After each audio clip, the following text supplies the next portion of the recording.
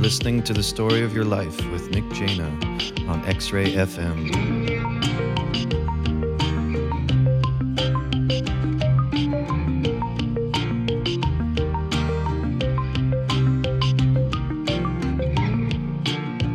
This week's conversation is with a man visiting New Orleans to study the history of rhythm.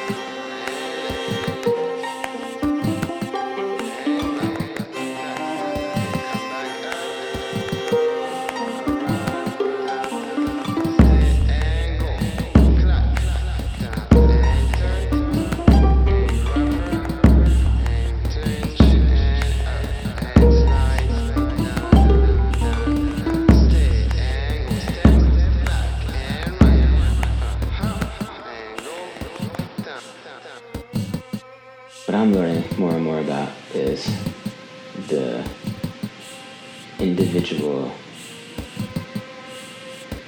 influences in different parts of the Caribbean and the southern United States, because the slave trade had different eras, right? So the United States, the colonies, were coming into the United States, and specifically like to New Orleans and the eastern seaboard of the colonies. One of the first movements that came in was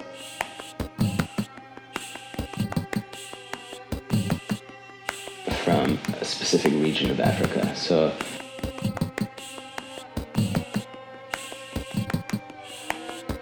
companies were working out of specific places, and so a lot of the people that came to the United States and to the south, to New Orleans, were coming from what's called the Senegambia region, which is near the Senegal and Gambia River where they meet.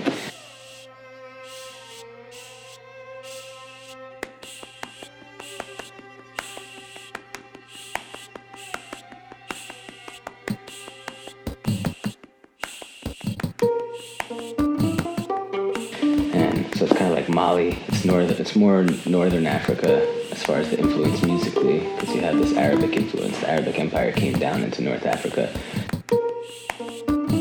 Never got further down into West Africa like Ghana and those areas, but it was up further towards Mali and inland. So a lot of the slaves that were coming out of those ports were coming inland.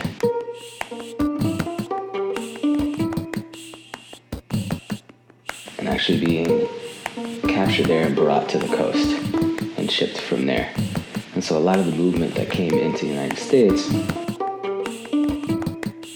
was from the Senegambia region, which has its Arabic influence. And Arabic music is a scale-based music that has a blues influence. Basically, you have like pentatonic scales. You have this melismatic singing, you have like the bending of notes. You have basically the blues, you know?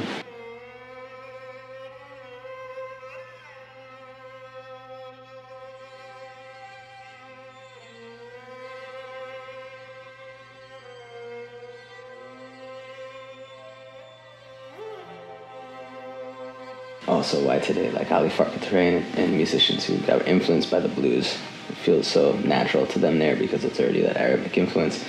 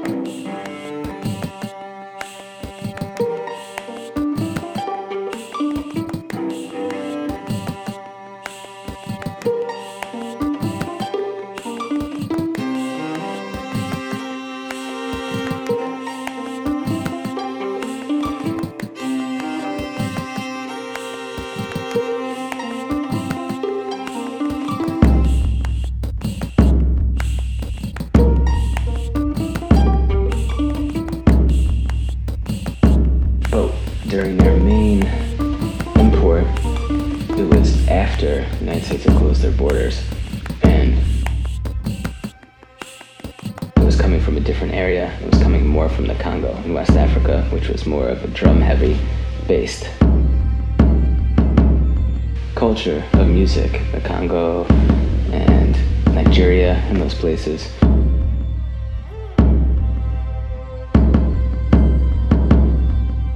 So the Cuban influence of music is more of this like ostinato-based rhythmic loops, not this Arab blues influence, and more of this like rhythmic loop-based music as opposed to the blues that we got in the United States, you know?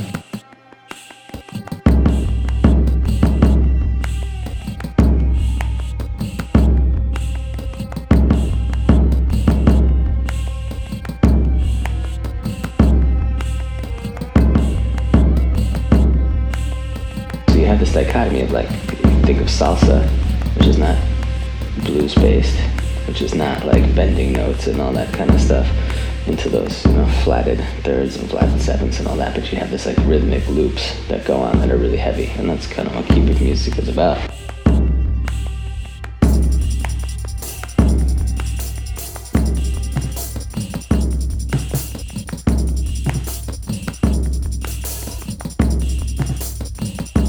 As opposed to, you know, the blues, you know.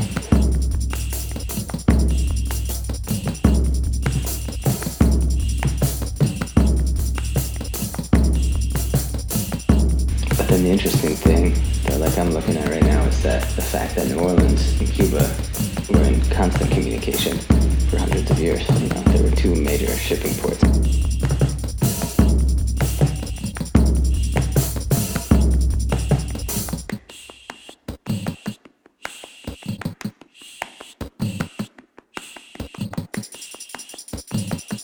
Things were going back and forth, influence was going back and forth, music was going back and forth.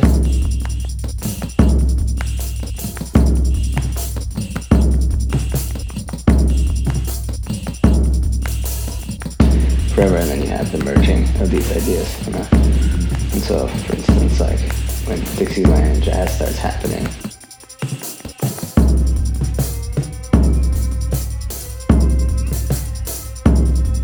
combination of these cultures in a way, you know. You have jazz infiltrating Cuba, and you have Cuban music infiltrating New Orleans kind of at the same time.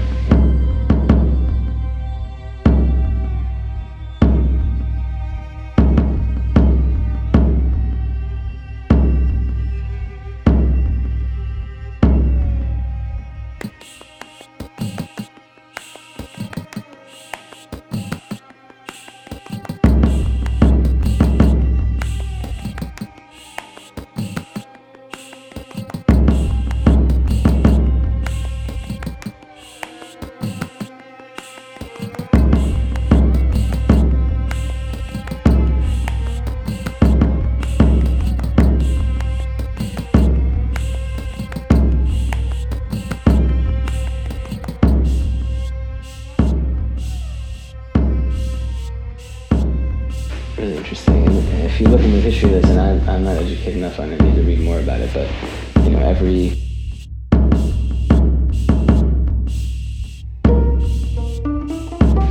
part of the Caribbean and what's really called, like, there's a theory called the Black Atlantic, and in Paul Lewins, there's Afro-Paraguayan, Afro-Uruguayan, there's like Belize, all those places had these African influences, but the timing of when people came there corresponds to where people were coming from in Africa.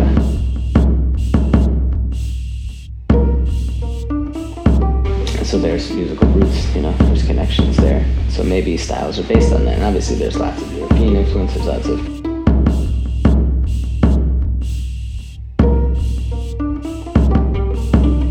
was native Caribbean influence, although the Spanish did a really good job of wiping everybody out. Europeans in general did a really good job of wiping out all of the native people. Unfortunately, Arawak, the Taino, and the Caribs, there's really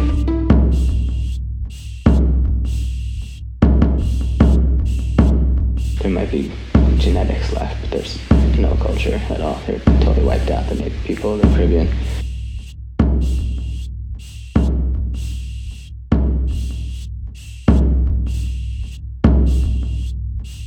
I think it's interesting to follow those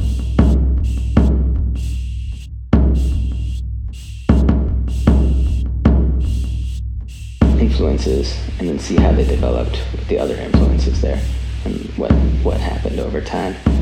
And as things progress, things changed, society changed.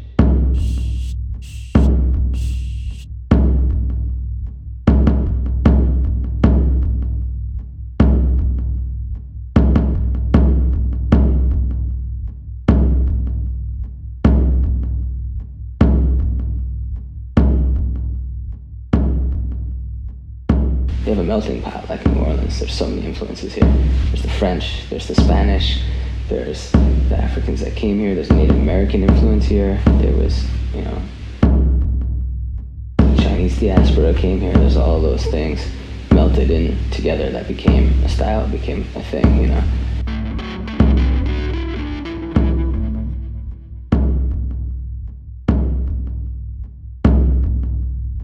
Yeah, what's interesting about the drum set is that, it's playing drums when it comes down to it, and that's happened, drums were possibly the first human instrument besides the voice, but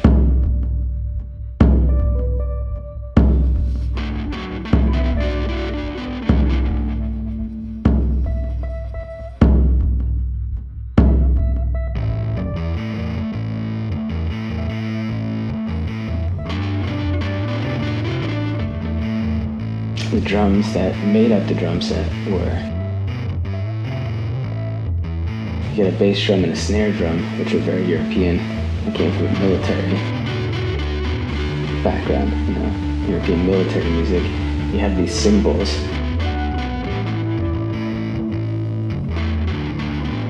which were Turkish and Chinese at the time when they were putting them together. Where they were coming from. You have these tom-toms that were Chinese.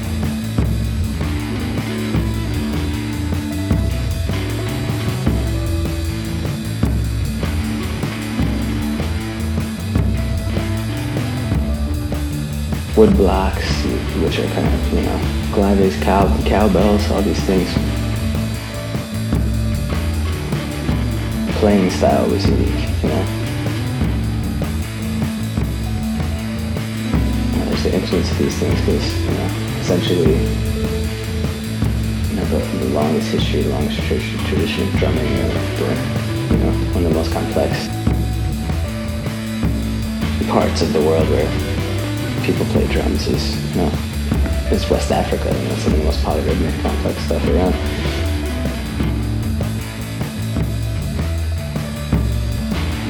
So you have those roots combined with European roots, combined with the instrument, the drum set, which is just like, an amalgamation of all of that put together. It's interesting. It's just interesting that that's the way it developed.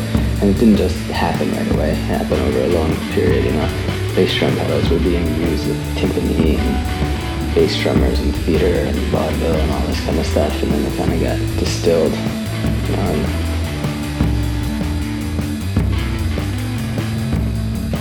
And for me, the way I'm looking at the drum set is I'm looking at it from New Orleans, because on a performance level, that's where jazz started.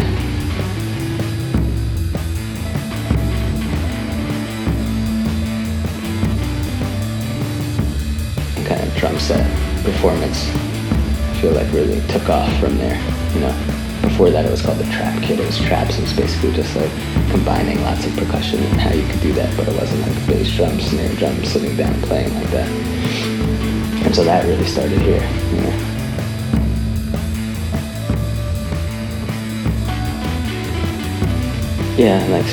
Like started to develop a style. Yeah, totally. And then it changed, you know. It just took off rapidly, which has a lot of different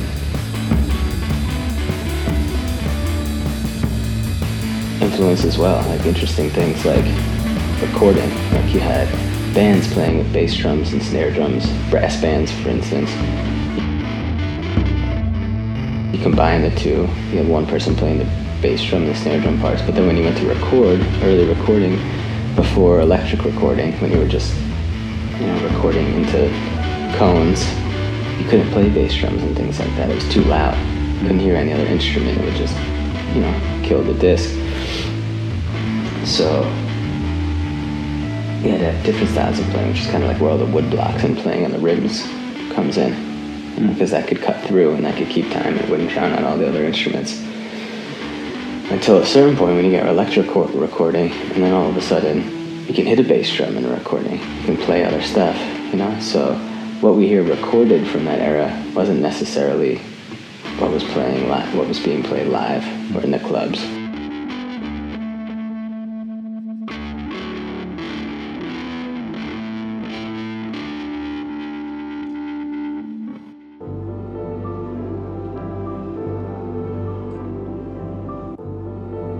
This has been The Story of Your Life with Nick Jaina.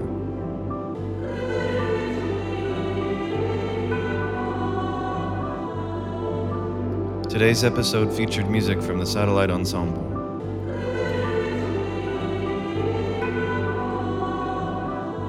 And a conversation with Matt Berger.